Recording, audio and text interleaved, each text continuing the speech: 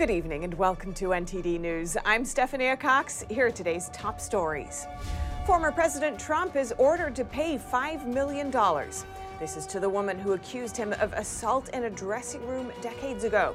Find out how he responds. Tucker Carlson announces his new show. He's going to put it on what he calls one of the last remaining free speech platforms.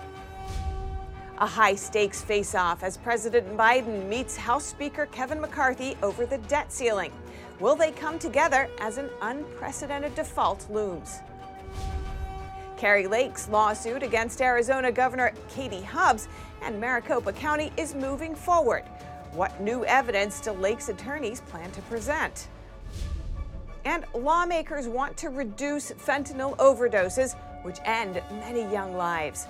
On Tuesday, several Democratic officials in California highlighted Fentanyl Awareness Day.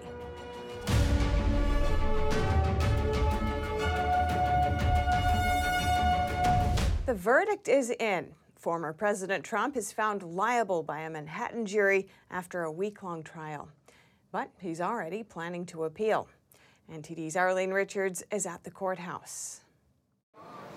I'm here at the Manhattan courthouse where earlier today a grand jury ruled against former President Trump in the case brought by E. Jean Carroll. They found him liable for defamation and civil battery.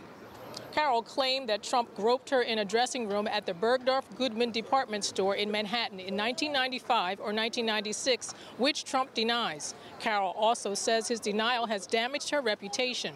The statute of limitations ran out for a criminal case, but the jury was still able to find Trump legally responsible in the civil lawsuit. The jury said Trump should pay a total of about $5 million in damages to Carroll, including about $3 million for the defamation charge and about $2 million for the civil battery charge. The central question of the case was the credibility of Carroll's testimony, given that so much time has passed. The former president said he couldn't receive a fair trial in Manhattan due to the Democratic voter base in the city. And Trump attorney Joseph Tacopina talked to media after the verdict. He said they will appeal the findings. Strange verdict. This was a rape claim. It was a rape case all along, and the jury rejected that, but made other findings. So we'll obviously be appealing those other findings, but they rejected her rape claim, and she'd always claimed this was a rape case. So it's a little perplexing, but we move forward. Did you speak to Mr. Trump, and what did he tell you? We've spoken, and we're ready to, proceed, go forward. Obviously, he's firm in his belief, as many people are, that he cannot get a fair trial in New York City, based on the jury pool. And I think one could argue that that's probably an accurate assessment, based on what happened today. The fact that Reid Hoffman, Democratic financier, financed this case, and that was not something when Donald Trump was accused of making statements that this was a politically motivated claim, and the judge wouldn't let us go into that. And there are plenty of issues. Tacopina also said the courtroom had a, quote, circus atmosphere. Joining us live now is Gary Bai, an Epoch Times reporter who's been following the case. Gary, welcome. A pleasure to be here. Great to have you. Now, you spoke with Trump's attorney, Joseph Tacopina. What did he tell you? So it was basically in the courthouse as the clerk was delivering the verdict. He just informed me that they're planning to appeal the case, and we had a brief discussion on my conversation with Alan Dershowitz, the Harvard Law professor, about how in Manhattan it's really statistically speaking a very deep blue. It's a Democrat, it's a Democrat-dominant state. So the jury pool is likely, and that we're talking about Dershowitz's claim, it's likely favored against Trump. And now the jury found that Carroll did not prove that Trump raped her, but they did find that Trump sexually abused her. What was the reasoning there? Right, so it's kind of strange. The judge instructed the jury that there would be a spectrum of charges. It ranges from the highest severity, which is rape, and then you go lower from there, which is sexual abuse. And you go even lower, which the judge said during, near the opening statements during the trial, that it could be also just an inappropriate touch that the alleged victim found very uncomfortable. So, and the jury found in this case that Carroll did not establish that there was a preponderance of evidence of rape. But however, they found that she did establish that Trump sexually abused her. So that's sort of the second level severity that they found. And coming back to what Dershowitz says, he's pointing to the statute of limitations, saying that that should mean that Carroll's case never should have been brought. How did it get this far then? Yeah, so again, going back to Mr. Tacopina's words about this being a strange verdict, in May 2022, the New York legislature actually passed an act. It's called the Adult Survivors Act.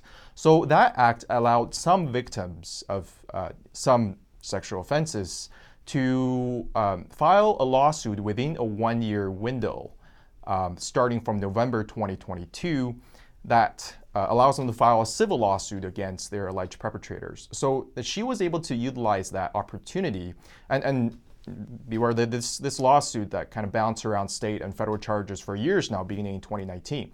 So by in 2022, she was able to utilize that act within the New York state system to file this lawsuit. So that's how she's overcome the statute of limitations requirement on the case.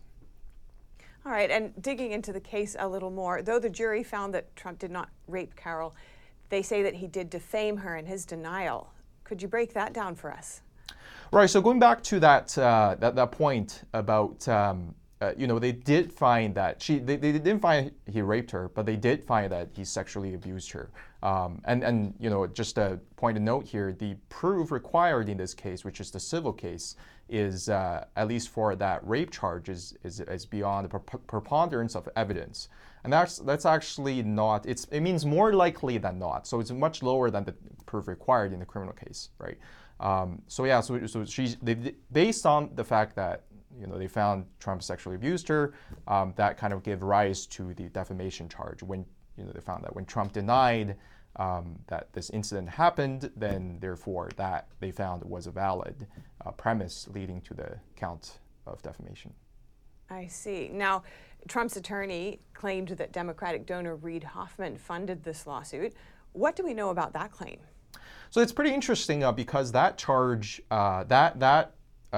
information was discovered during pre-trial when about a couple weeks before the start date of the trial, Carroll's lawyers actually emailed or sent a letter to Tacopina, Trump's attorney, saying that Carroll suddenly recalled, I'm paraphrasing, suddenly recalled that she had some alternative source of funding from this LinkedIn founder, Mr. Reid Hoffman. So that information was actually used by Tacopina to file with the court to allow them to allow Trump's attorneys to depose Carroll, and that happened, so that's how that information was brought to public. And days after that filing, Reid Hoffman came out to confirm that claim, that he was actually, and he's a Democrat mega donor, of course, and he confirmed that claim that he was actually funding at least part of the legal expenses of Carroll. Fascinating. Great to dig into these issues with you. Thanks so much, Gary. Great to be here. Thank you. Next, Tucker Carlson speaks out a second time after parting ways with Fox. And this time, he gives us some hints as to where and if he'll have another show. Take another look at his new Twitter video. Starting soon, we'll be bringing a new version of the show we've been doing for the last 6.5 years to Twitter.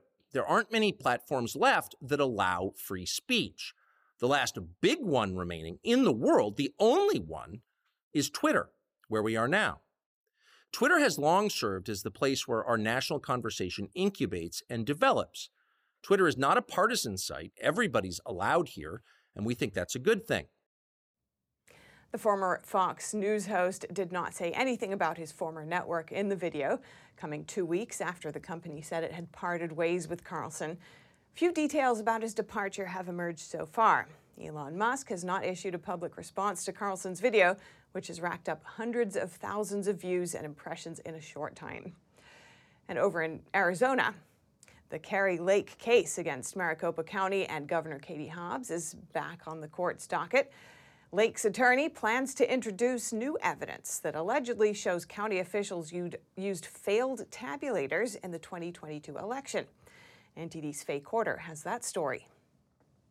Now that the Arizona Supreme Court has overturned the dismissal of Kari Lake's case against Maricopa County, her legal team gets another chance to prove their case. This time, they say there's new evidence that will show a claim of faulty signature verification should not have been dismissed. There were extraordinary findings of misconduct that are directly related to the court's findings in its December 24th, 22 order dismissing that claim.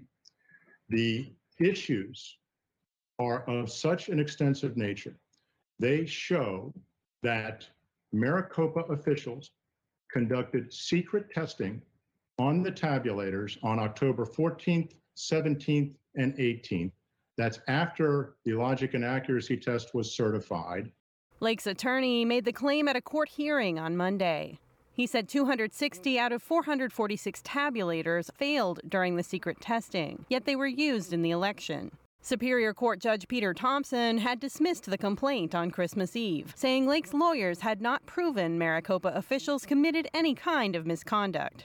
Thompson ordered the hearing after the Supreme Court remanded it back to the trial court.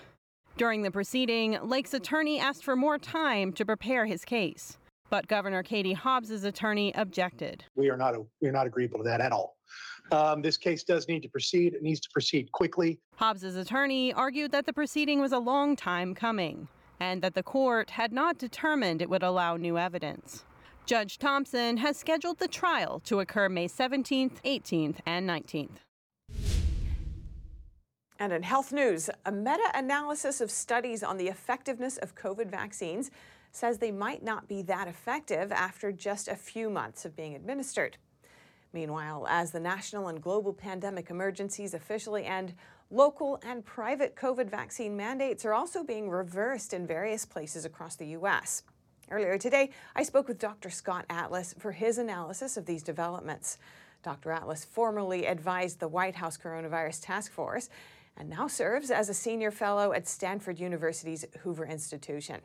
Let's see that now. Dr. Scott Atlas, welcome to our show. Thanks for coming on. Sure, happy to be here. Now, a new study suggests that COVID vaccines' effectiveness may drop to near zero within months. What's your take on these findings?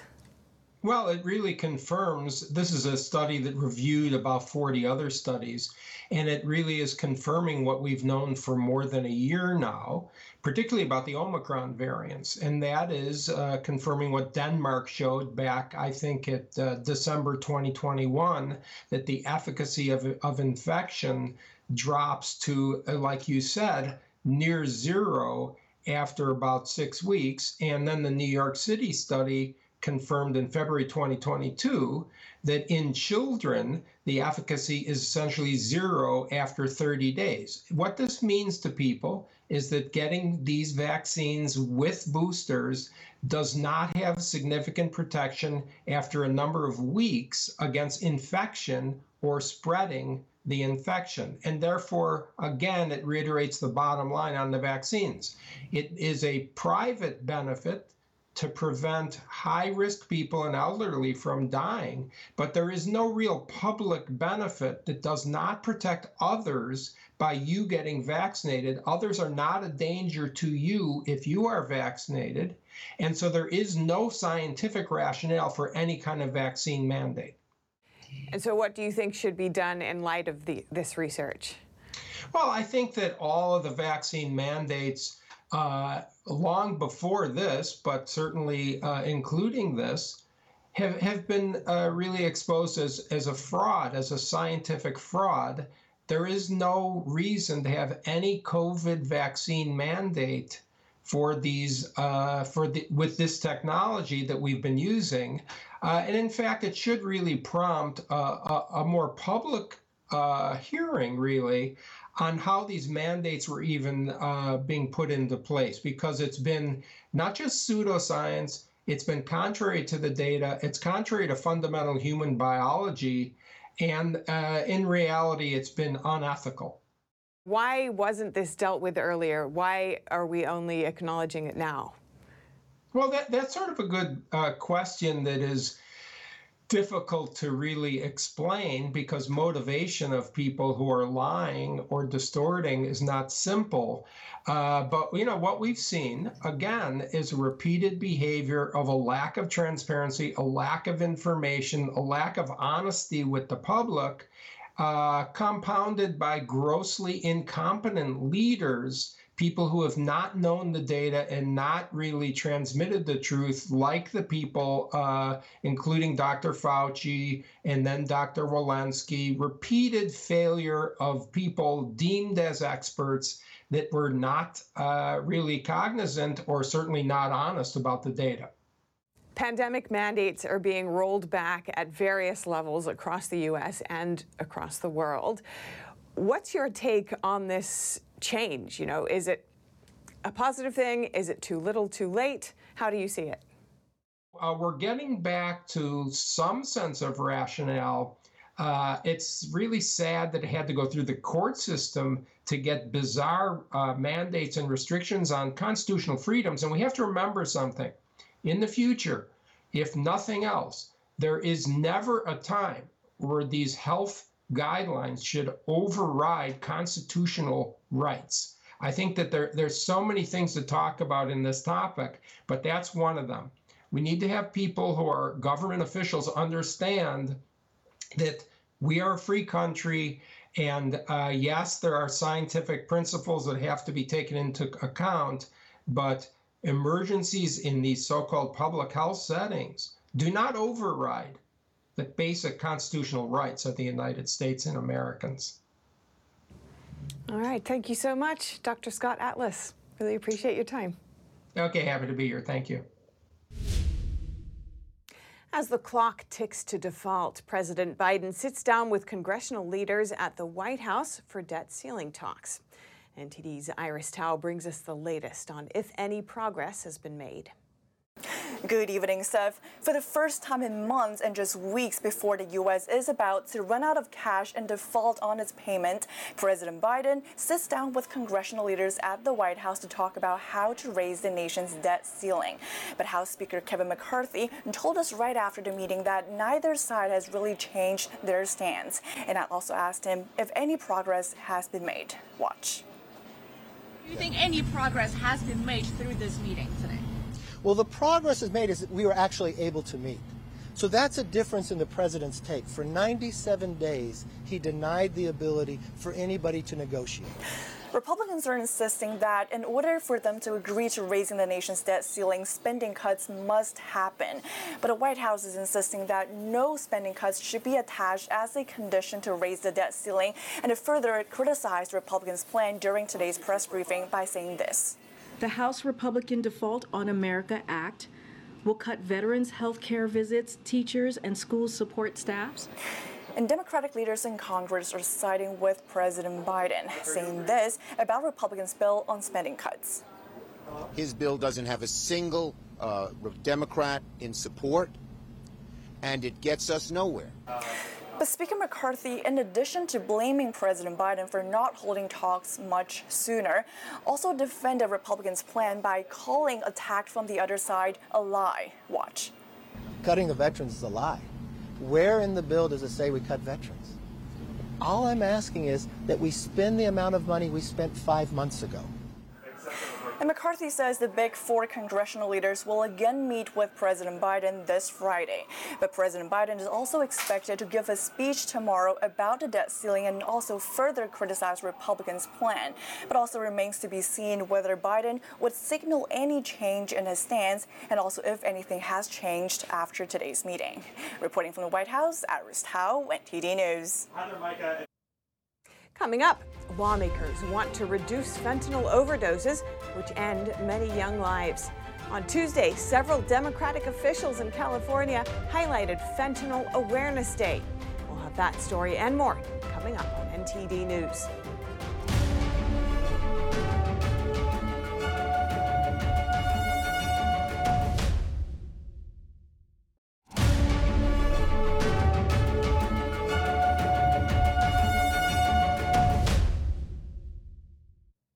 Welcome back. A manhunt has kicked off in Philadelphia Police are now searching for 2 dangerous inmates who escaped from a correctional facility on Sunday night. One of them facing 4 murder charges. 24-year-old Nasir Grant and 18-year-old Amin Hurst have been missing for nearly 2 days.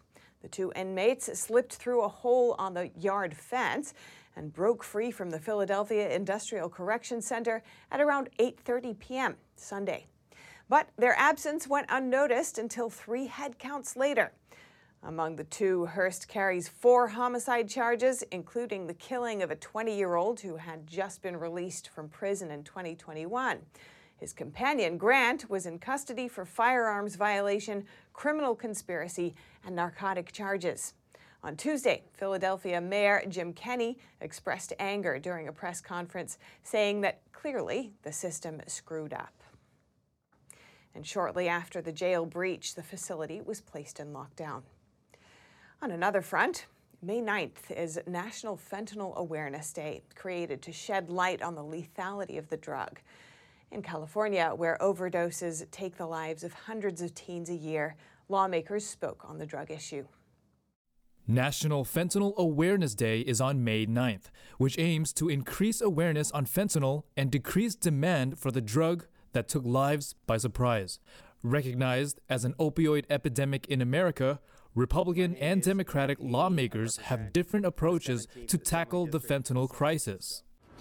We've introduced new laws that will employ emergency responders to ensure we have a public health response when people overdose. We've introduced bills to extend Narcan to places like bars and gas stations so that it's there as an emergency intervention to save lives. Members are also pushing bills to have fentanyl test strips in Cal State universities and community colleges, as well as holding social media platforms accountable where drugs are often sold. Fentanyl now kills more Americans under 50 than any other cause of death, more than heart disease, cancer, homicide, suicide, or accidents.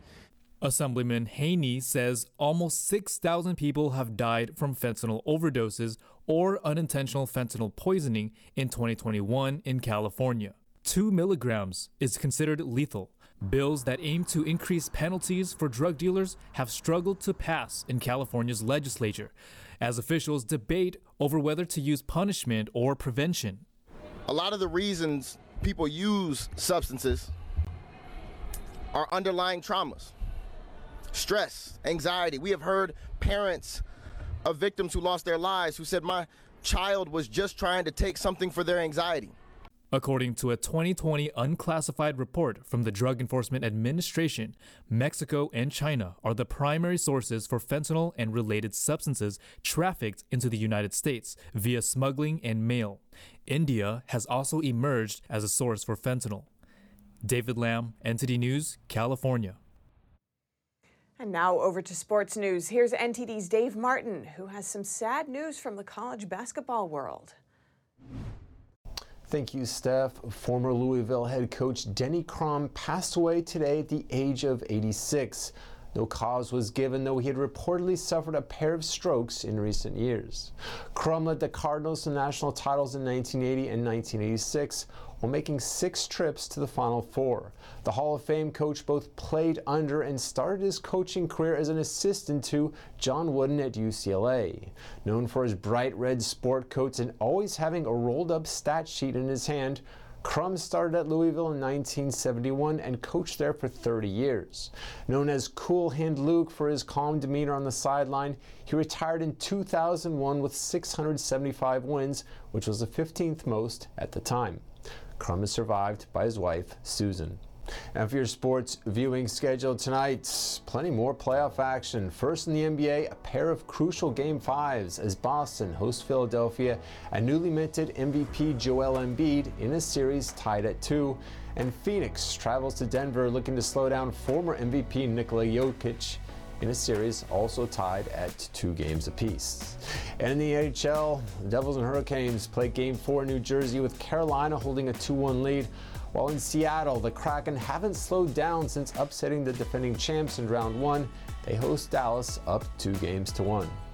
And finally, for you baseball fans, all 30 teams are in action tonight, and that includes the LA Angels, who start two-way star and former MVP Shohei Ohtani on the mound, as they host the reigning champion Houston Astros.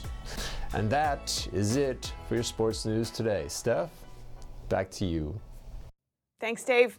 And if you have any news tips or feedback for our show, you can email us at eveningnews@ntd.com. And that's all for today's news. Thanks for tuning in. I'm Stephanie Cox. Good night.